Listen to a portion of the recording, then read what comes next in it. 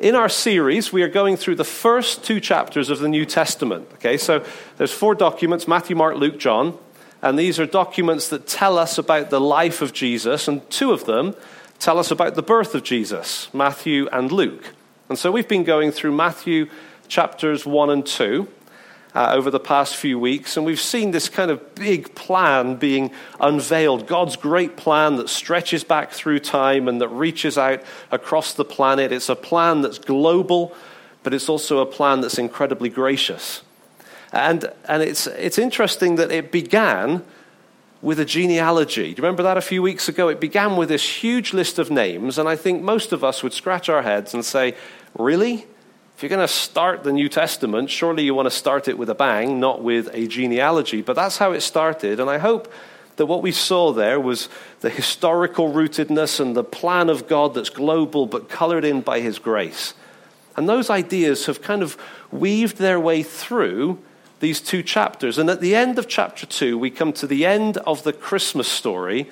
And from chapter 3 on, we jump forward, and suddenly Jesus is a grown man doing what Jesus did and ultimately heading towards the cross. And so you'd think that it's going to at least finish with a bang. Right? It started with a genealogy. At least it could finish with a little bit of fireworks. But actually it doesn't. It seems to finish a little bit strangely. Now, I hope that by the end of the message, we will say, okay, actually God knew what he was doing when he wrote that.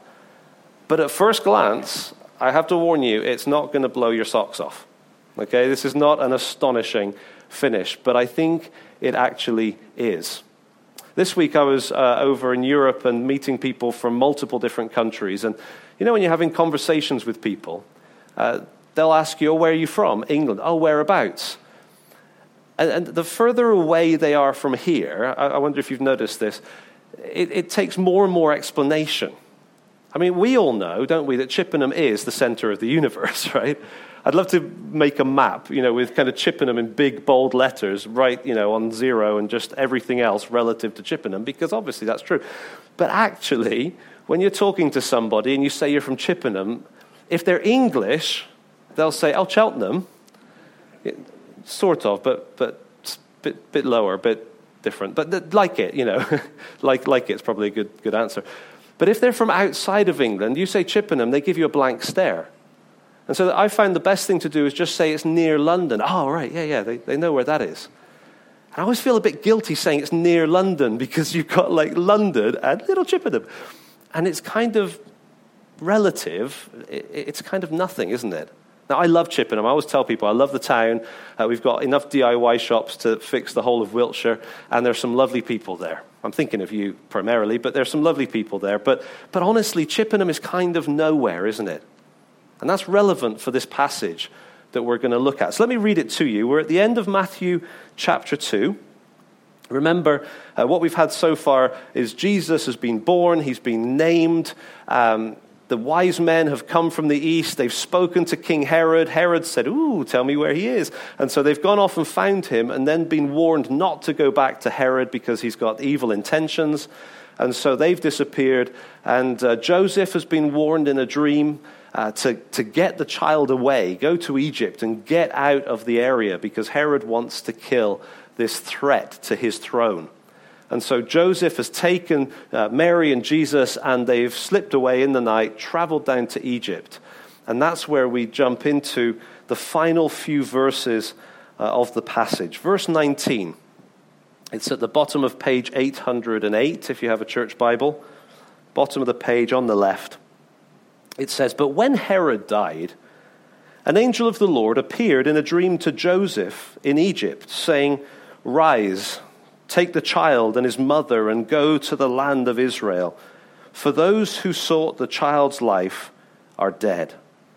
And he rose and took the child and his mother and went to the land of Israel. But when he heard that Archelaus, was reigning over Judea in place of his father Herod, he was afraid to go there. And being warned in a dream, he withdrew to the district of Galilee.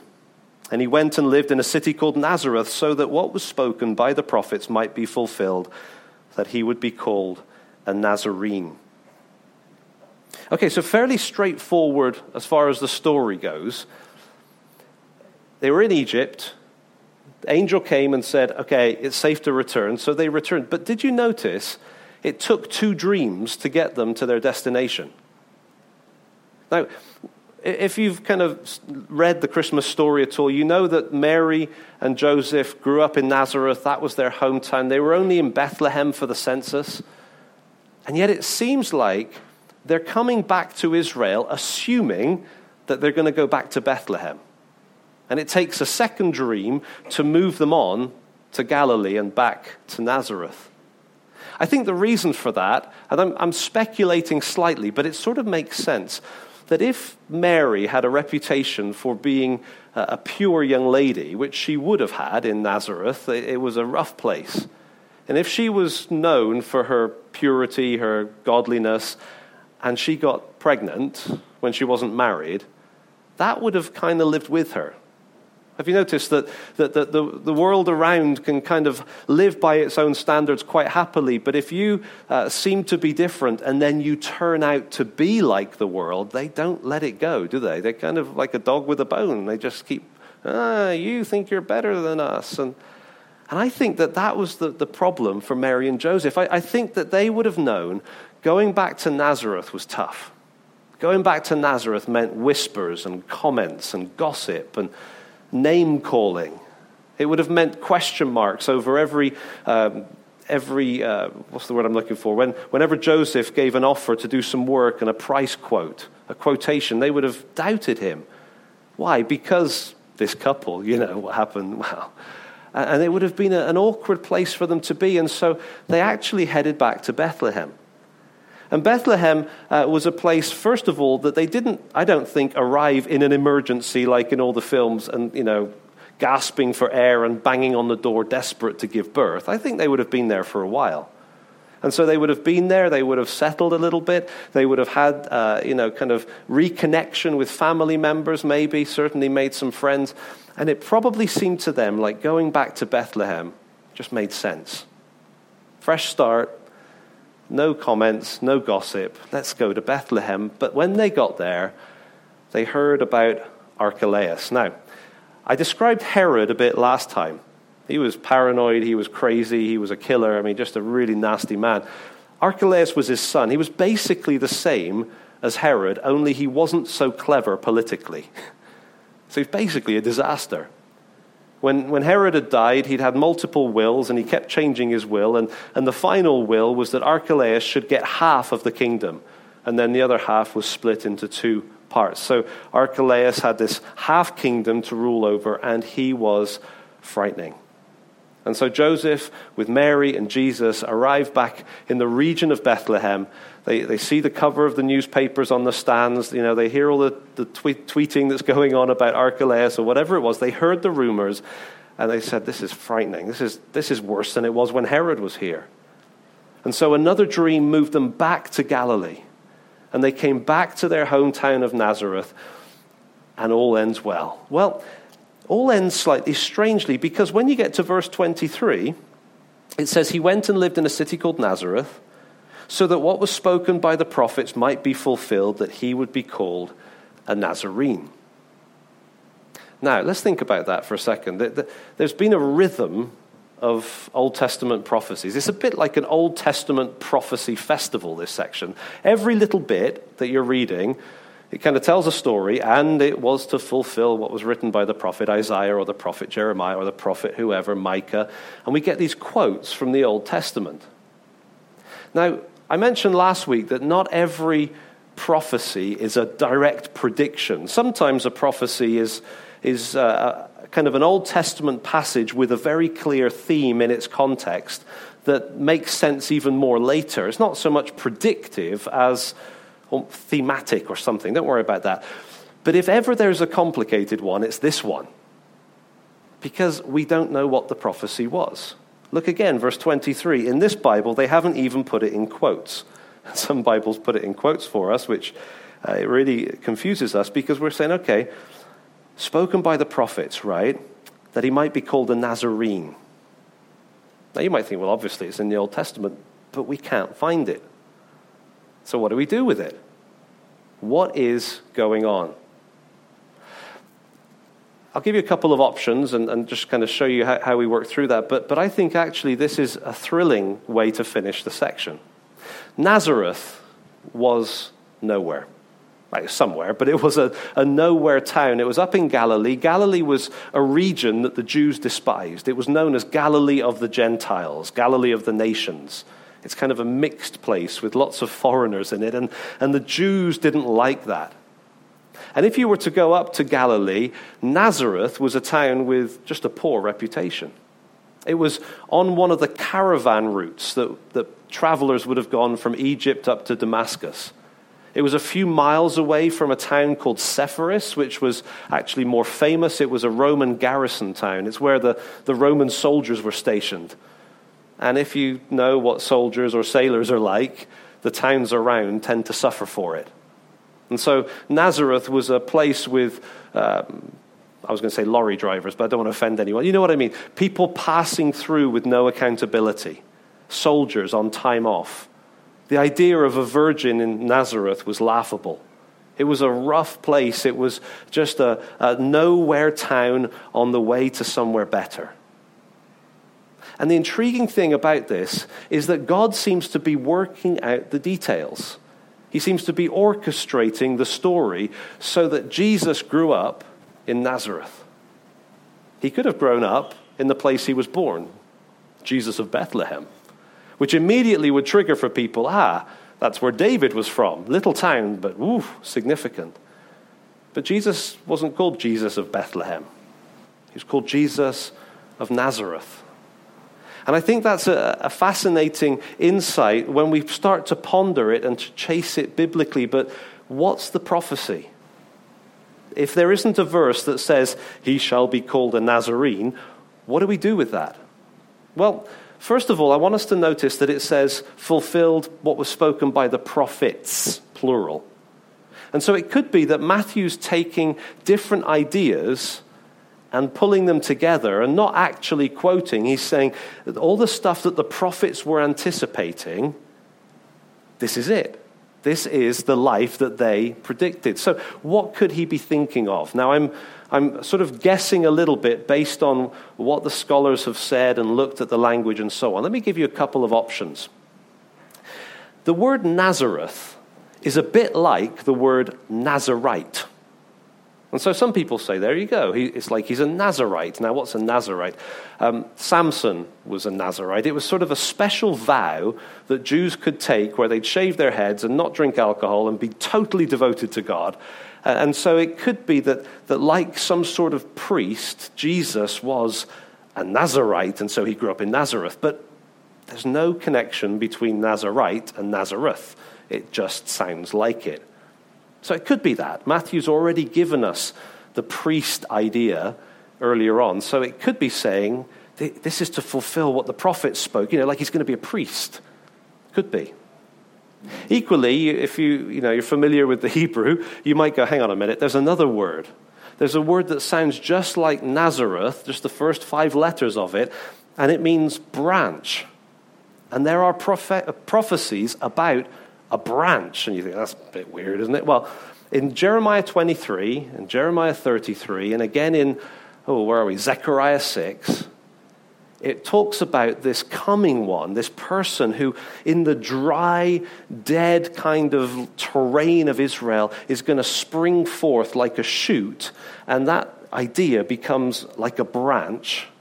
And so it's sort of an image of the coming Messiah, this root out of dry ground, this branch that God is going to send. And in the passages that I just mentioned in passing, it's referring to him as a king. And so maybe Matthew is looking at his Old Testament and thinking, this fulfills Nazarite, branch. It doesn't work in English, but you know what I mean, same kind of word. Maybe he's looking at Jeremiah and Zechariah and thinking, that's what it is. There's Isaiah 53, verse 2, where it says like a root out of dry ground. And that's a very similar sounding word in the Old Testament, talking about his humility and his insignificance and his apparent insignificance, his apparent unimpressiveness. maybe Matthew's looking at that and saying, yeah, this is who he is. He's a priest and he's a king, but he's insignificant. Well, for me, I can't kind of look at those and come to a conclusion that says, right, kick that one out. That's definitely wrong. It's got to be this one. And so I'm left with these kind of various ideas. But there's one thing that does seem to jump off the page to me. And that is that all of the prophecies that are quoted by Matthew in this section are all prophecies to do with places. He talks about Bethlehem. He talks about Egypt. He talks about Ramah. And now he talks about Nazareth. And so it seems to me that while there may be some play on word stuff going on there, the thing that we've definitely got to spot is that the place is significant, even though the place wasn't significant. So what does that mean? What does it mean that Jesus would be called a Nazarene? You see, for us it's difficult because we don't feel the negative force of that word.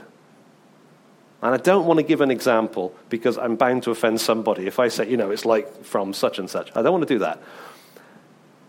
But it really was a place with a bad reputation. Nazareth. That's nowhere. That's nothing.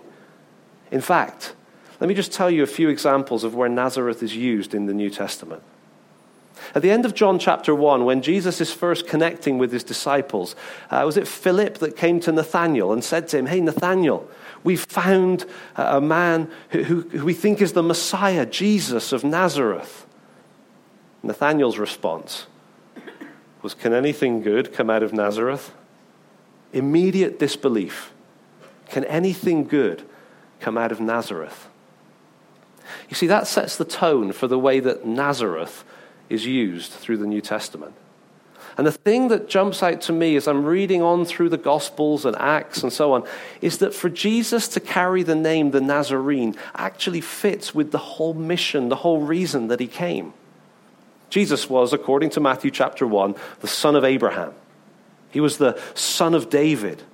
He's the promised Messiah. He's the priest. He's the king. And when he goes to a place and they have stickers and a marker pen, what does he write on there? He writes Jesus of Nazareth. And that says something about him. That makes him, to me, seem incredibly approachable. It makes him seem to me incredibly committed to people from nowhere towns living nowhere lives, nothing lives. It's like Jesus wasn't some sort of prince in a palace pretending to be one of us, showing you around his humble, amazing place with all the expensive stuff hidden from the cameras. No, Jesus came to nowhere, Galilee. And while he could have introduced himself or corrected people when they said, you're Jesus of Nazareth, he never did. He never said, no, I'm not Jesus of Nazareth. I'm Jesus the Messiah. I'm Jesus the King. I am Jesus the Anointed One. He never corrected the label. Now, labels were quite common in those days. We have labels, even in our culture. We use last names, which tends to work. But when you've got a group of people, and they've got several people with the same name, you tend to give them some sort of identifier. Have you noticed that? In this church, there's lots of Daves, a couple of Tims, a few Hannahs. And so naturally, when there's a group of people, if you're to say Dave, you're going to get a kind of a quizzical look, like, which Dave do you mean? And so you tend to, in the Bible, find that people with common names have identifying labels. Simon was the most common name back then. So every time a Simon is mentioned, you will always get this reference to Simon Rocky, Simon Peter, or Simon son of something, or Simon the something, job description. And it's the same with Jesus. It was a common name. And so Jesus had to have a nickname to go with Jesus so that we didn't confuse him with all the other Jesuses running around. There could be a physical description. I think that's a little bit more of our culture, like Big Dave or something like that. It could be a job description, Plumber Dave or engineer, systems engineer Dave. That would work for us, wouldn't it? But it could be, Dave, dad of Peter. That's my dad. He's called Dave. It could be that kind of thing. And so what would you choose if you were Jesus? Jesus, son of Joseph, awkward. All right? Think about it. He actually wasn't. So Jesus, son of Joseph, is not really a label that would have worked. It would have just created comments and gossip and all that kind of stuff. There still was that, but that's not the label that he went with. Jesus the carpenter, well, he's a carpenter that doesn't carpent anymore because he's always going around teaching and healing people. So Jesus the retired carpenter, a bit weird. Location. That's the one that stuck. We've met a man who we think could be the Messiah, Jesus of Nazareth. Can anything good come out of Nazareth? It's not the best label, but it was a label that he accepted. It was a label that he never resisted because I think that reflects exactly what he came to do. He came to be with us. Not in a palace, living a sort of cloistered and privileged life. He came and was laid in a manger. He came to the poorest of peasants. He came to nobodies, the uneducated, the unimpressive, the people who had no influence in society, the people who didn't have a LinkedIn page. He came to normal people. In fact, when Jesus was doing ministry up north, there's various places, I'm not going to fire references too much, but when Jesus was doing ministry up north, he did ministry in Nazareth, and another time he was in a synagogue and he was preaching. And this man shouted out from the back, there was a demon in this man, and this demon declared, "You are Jesus of Nazareth." And then made some reference to the Son of the Eternal One. And Jesus didn't say, wrong, correct, or oops, that's embarrassing, let's go with a different label. Jesus accepted from a demon being called Jesus of Nazareth. He wasn't too keen on being identified in terms of his heavenly address, if you like. But up north, it maybe wasn't so bad because Nazareth was up north. But what about down south? Well, down south, when Jesus was coming to Jericho, there was a blind man named Bartimaeus. And Bartimaeus cries out in Mark 10, "Jesus of Nazareth, son of David." And Jesus didn't rebuke him for calling him Jesus of Nazareth. He accepted it. When Jesus was arrested, the soldiers came to where he was in the Garden of Gethsemane praying, and this band of soldiers and people with clubs and so on, they showed up, and he said, "Who are you looking for?" And they said, "Jesus of Nazareth." And he said, "I am he." And he repeated it. He didn't shy away from the label. He stood up and said, "That's me, Jesus of nowhere, Galilee." During the trial, Jesus was inside being quizzed, and they were trying to come up with people that could agree on a charge against him. Outside, Peter was in the courtyard, and Peter was accused of being one of the disciples of Jesus of Nazareth, betrayed by his accent. When Jesus was crucified, Pilate instructed, you see it in John 19:19, he instructed that this sign be placed on the cross above him, "Jesus of Nazareth, the King of the Jews." They didn't like that. They didn't like him being called the King of the Jews. They would have had no issue with having Nazareth over his head. When Jesus rose from the dead, when the people came to the tomb on the Easter Sunday morning, and they arrive at the tomb in Mark 16, verse 6, we're told that the angel who has come from heaven to announce the good news says, "You are seeking Jesus of Nazareth." Isn't it amazing? Like every key moment in his life, he's being identified as Jesus of Nazareth. When Jesus ascended and went back into heaven, a few weeks later, the ministry of the apostles, his followers, started to take place. And on the famous day of Pentecost, Peter stood up and he preached that wonderful message where he said, "This Jesus whom you crucified, God has made both Lord and Christ." But he began the message, Acts 2:22, by saying, "Jesus of Nazareth." He identified him. Even risen, ascended, in heaven, glorified, he's still being called Jesus of Nazareth. Acts chapter 3, Peter's preaching again, and he tells them, "Jesus of Nazareth." Acts chapter 4. In Acts chapter 4, they healed this person, this lame man in the temple, and he went off kind of leaping and dancing and celebrating, and the apostles got arrested.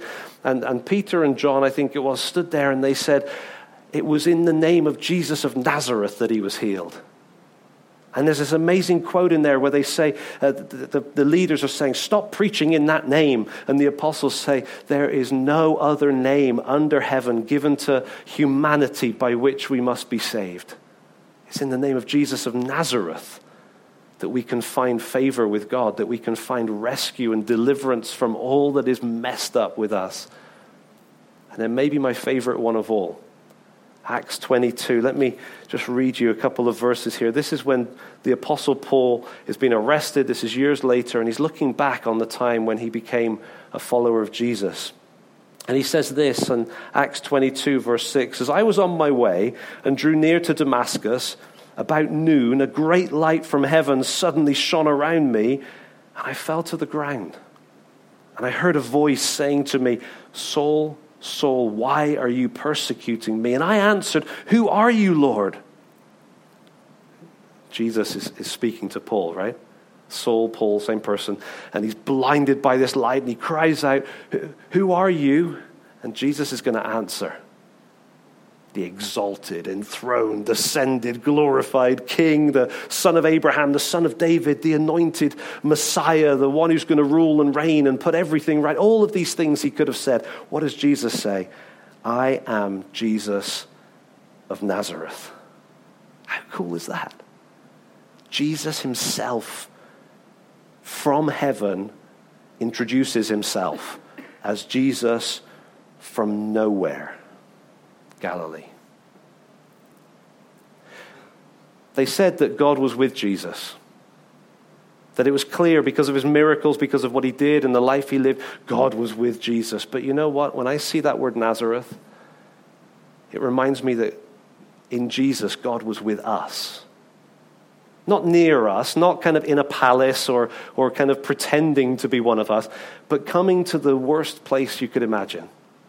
Not the worst part of a big city, because you can always pretend you're from the better part, but like a nowhere town with a terrible reputation. And it was a reputation that he had attached to him for the rest of his ministry, north and south, at his arrest, in the trial, on the cross, at the resurrection, in his ascension, as he's in heaven, and as he speaks to Paul. He says, "I am Jesus of Nazareth, God with us."